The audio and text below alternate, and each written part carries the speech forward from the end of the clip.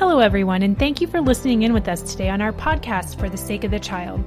Our podcasts are brought to you by the Military Child Education Coalition, whose work is focused on ensuring quality educational opportunities for all military-connected children affected by mobility, family separation, deployments, and transition.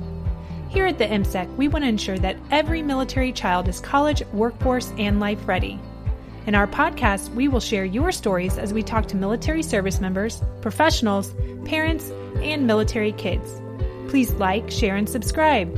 And we appreciate your comments, questions, and ideas for topics that you would like to hear more about. Hey listeners, welcome to 2021. First of all, so happy to have everyone back and listening to our For the Sake of the Child podcast. I want to take a moment to thank our very generous funder, the Naval Officer Spouses Club in Washington, D.C. This podcast would not be possible without supporters like you. From the bottom of our hearts, all of us here at the MSEC For the Sake of the Child podcast want to express our appreciation for providing the funds for today's podcast. Your financial support allows us to not only share great information and resources, but also builds connection through shared stories and experiences, helping to provide military kids, their families, and also the professionals who serve them the tools they need to help our military-connected children thrive. Again, thank you for supporting us.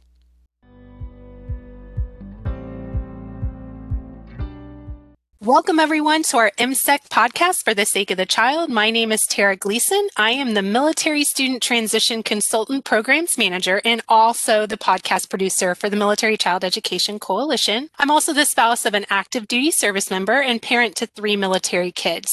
Joining me today is Dr. Sarah Sako, the Deputy Director of the National Center on Improving Literacy, and also NCIL, because we love those acronyms in the military. And NCIL's mission is to provide evidence-based resources for improving reading outcomes for children with or at risk for literacy-related disabilities, including dyslexia. In this role, she leads the parent and family strand of work and seeks to improve families' access to and use of evidence-based literacy information. Previously, Dr. Sako was a literacy content specialist for the Center on Instruction and technical assistant provider with the National Reading Technical Assistance Center. She was an elementary reading coach and literacy specialist in 2 public school districts, working with children preschool to grade 5 and is a certified K-12 literacy specialist. Dr. Sako, thank you for joining us today. I already shared a little bit of your background in your role now as the Deputy Director of NCIL, but can you share why you are so passionate about literacy instruction? Sure. Hi, Tara. Thanks for having me today. Definitely. For one, and I'm certainly not the first to say this, but reading is the civil rights issue. Are more likely to drop out of school, have a hard time finding a job, and be unable to fully participate in society and the workforce. Research also shows that the combined effect of reading poorly and living in poverty puts these particular children in double jeopardy. So that's one big reason. Secondly, we have some strong and concerning data that we can point to. Data from the National Assessment of Educational Progress, or NAEP, it's also known as the nation's report card, reveals a persistent and troubling lack of movement in student reading achievement across time and a widening of the gap between readers with the highest and lowest levels of proficiency. So the percentage of students scoring proficient on NAEP is increasing, and the percentage of students scoring below basic on NAEP is also increasing. So while it's great that we're improving reading for some kids, the kids who need the most support are actually declining in performance. But on a personal level, as a reading specialist in an elementary school, I saw firsthand the negative effects that difficulty learning to read has on children's academic achievement and their social and emotional development too, beginning at an early age. And it was really heartbreaking. But encouragingly, I also witnessed how these effects can be counteracted by intervening early with evidence-based literacy practices. I can't agree with you more. I have two children who have been identified as dyslexic, and one received direct intervention earlier and one it took a little bit longer. And it's amazing what can happen when we have early intervention in place. So you are spot on with that. Can you tell us more about the mission and priorities for the National Center on Improving Literacy?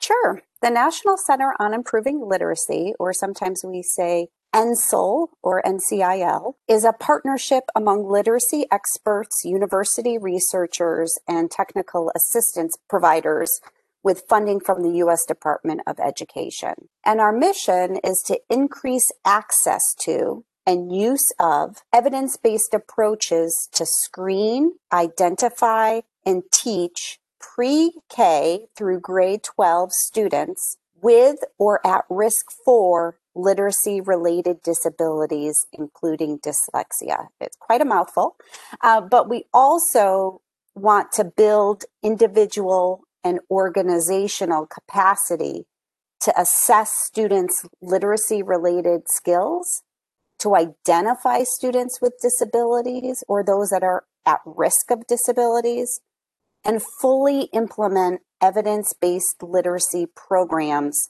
and professional development. So in order to do that, we have 5 big priority areas of NCIL. The first is to identify or develop free or low-cost evidence-based assessment tools. The second is to identify evidence-based literacy instruction, strategies, and accommodations. The third is to provide families with information to assist their children. The fourth is to identify or develop evidence-based professional development for educators. And the fifth and final area is to disseminate our products to regionally diverse state, region, and local education agencies and schools. So just so we're all speaking the same language, can you explain what you mean by evidence-based literacy instruction, and how can military parents identify this type of instruction when they're considering a school option? Are there questions that they can ask or specific criteria they can look for when high-quality reading instruction is a strong consideration? Yes, for sure. And so bear with me as I talk through a number of points here. First, the term evidence-based. So let's talk about that. The term evidence-based is defined by the Every Student Succeeds Act, or ESSA. According to ESSA, evidence-based programs are those that are supported by strong, moderate, or promising research evidence of their effectiveness, or they demonstrate a rationale that they can improve a targeted outcome. So NCIL supports the implementation of approaches with the highest levels of evidence supported by rigorous evaluations. So that's the evidence-based definition. But second, I want to talk about identifying evidence-based literacy instruction. So military families should look for 3 key features. 1, explicit instruction. 2, systematic instruction. And 3, instruction in the 5 essential components of reading. And those are phonological awareness, phonics, fluency, vocabulary, and comprehension. All children benefit from explicit systematic reading instruction in the 5 essential reading components. Yet they are critically important for children with or at risk for literacy-related disabilities, including dyslexia. So what is explicit instruction? Let's take that one first. Explicit instruction means overtly teaching the steps or processes needed to understand a concept, apply a strategy, or complete a task. Explicit instruction includes teacher explanation of new material, teacher modeling, and step-by-step instruction to demonstrate what is expected so that students can accomplish a learning task. Explicit instruction is direct and leaves nothing to chance. Because of weaknesses in phonological processing, children with dyslexia require explicit instruction to help them acquire the knowledge and strategies necessary for decoding print. So that's the explicit instruction piece. Next is the systematic instruction piece. And systematic instruction means breaking down complex skills into smaller, more manageable chunks of learning and carefully considering how to best teach those smaller pieces to achieve the overall learning goal. Systematic instruction also includes sequencing learning chunks from easier to more difficult and providing scaffolding or temporary supports to control the level of difficulty throughout the learning process. So I've reviewed the definition of explicit instruction and systematic instruction and evidence-based practice. But I think it's important to know also that learning to read is complex and explains why so many children do not learn to read simply through exposure to books and language alone. The main difference between instruction appropriate for all children in the classroom and children with dyslexia is the way in which instruction is provided. Specifically, instruction for students with dyslexia should be more explicit, comprehensive, intensive, and supportive than the instruction that is provided to majority of children. Importantly, without early intensive intervention, children with reading difficulties do not catch up to their average performing peer. And in actuality, the gap between good and weak readers widens over time. For children with reading difficulties, the later the onset of the intervention, the poorer the odds that these children will become proficient readers. So we see how critical that is. So for identifying high quality literacy instruction, I'd suggest military families start by asking their child's school such questions as, does the reading program teach phonological awareness, phonics, fluency, vocabulary, and comprehension skills? Are phonological awareness, phonics, and spelling taught explicitly and systematically? How does my child review and practice reading skills? And how does my child receive teacher feedback on his or her reading skills and progress?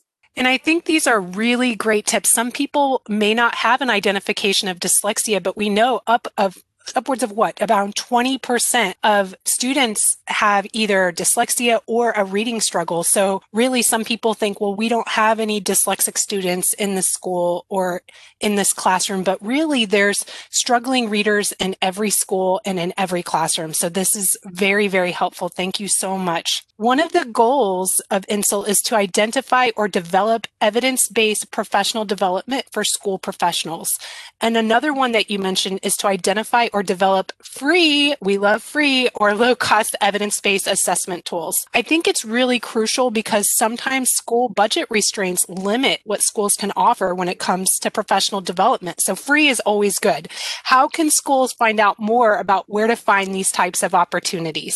Yes, that's a great question. So thank you. And thank you for mentioning that our resources are free.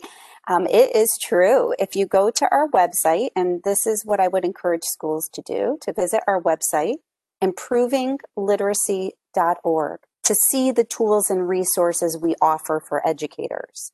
We have, for example, toolkits, literacy briefs and infographics, our resource repository, and an Ask an Expert feature. And all of that, as I said, is free. We hope that educators and schools will take those free resources and use them in practice and let us know how they are using them. You're always welcome feedback. So what can parents and educators do to promote literacy success in children? Do you have any must-do tips? Yes, I do.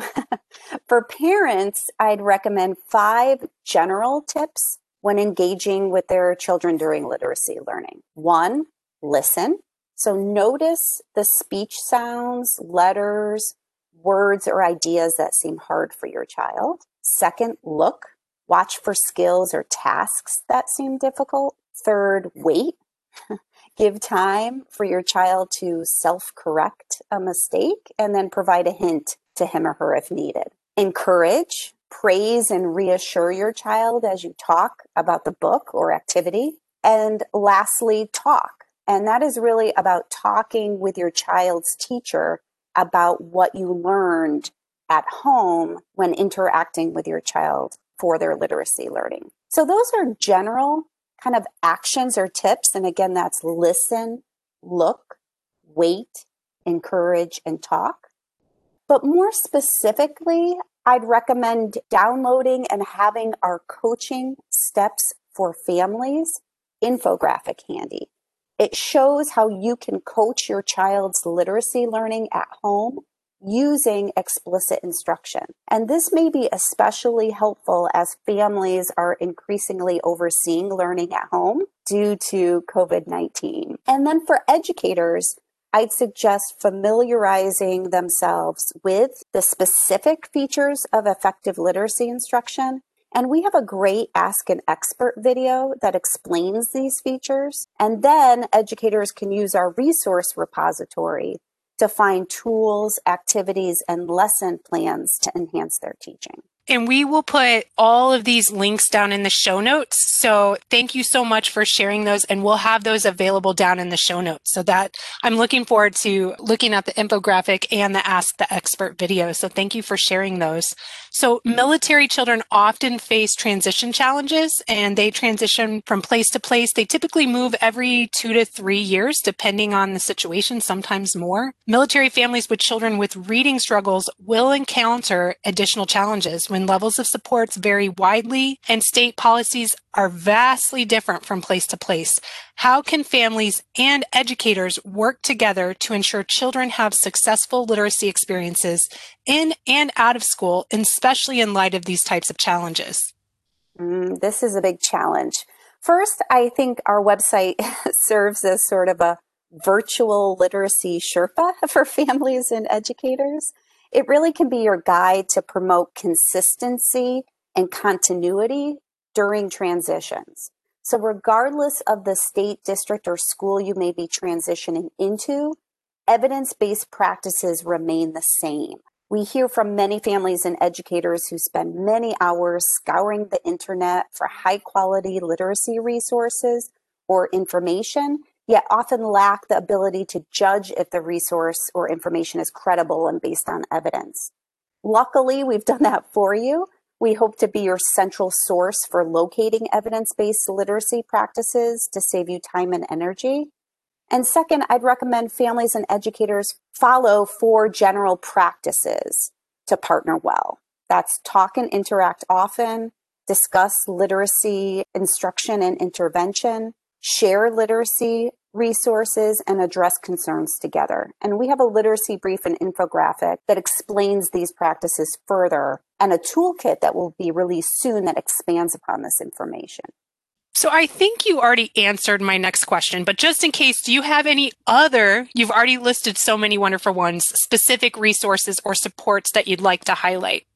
Yes, our Route to Reading infographic series provides families with tips and questions to start discussions about evidence-based literacy practices with school staff.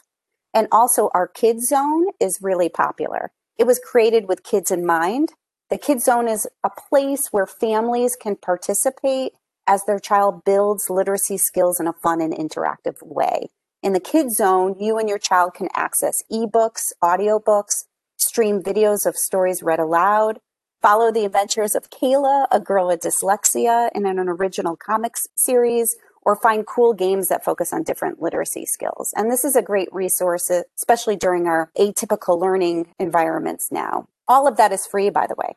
Well, KidZone has just been added to our to-do list over Thanksgiving week next week as we look for games to keep up with skills so we don't, miss some of that content. So I'm looking forward to checking that out. I know you mentioned it earlier, but can you say one more time, how can listeners find out more about the National Center on Improving Literacy? Yes, visit our website at improvingliteracy.org. There you will find all of our free evidence-based resources like our toolkits, literacy briefs and infographics, ask an expert responses, and the Kid Zone. So here at For the Sake of the Child, we love to hear stories about military families. Do you have a particular story you can share with all our listeners based on your experiences over the years? Well, I just have to say, I come from a military family in the sense that both of my grandfathers served in World War II. My father is a Vietnam veteran. And so I have a special connection to military families. And I really have always appreciated the resiliency and the flexibility of military families, especially as it relates to children and their reading development. I have spoken to some military families in my role at ENSEL, leading the parent and family engagement work.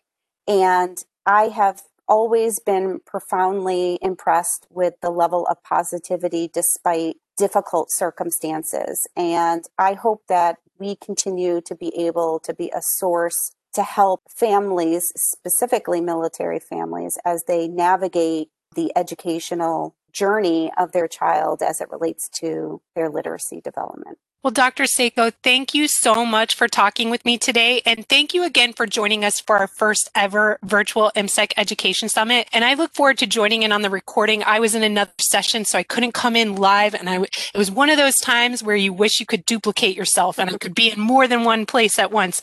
But I will go in and listen to the recording, and then I'll probably circle back with you with questions and things from that. But so thank you so much for joining us for that. And thank you for joining us today. I really appreciate it.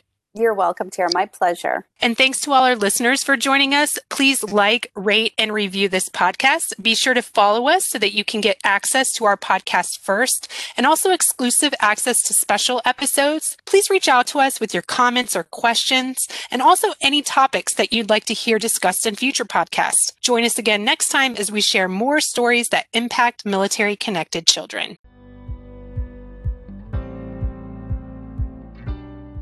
Y'all, we are going to reach 20,000 downloads today.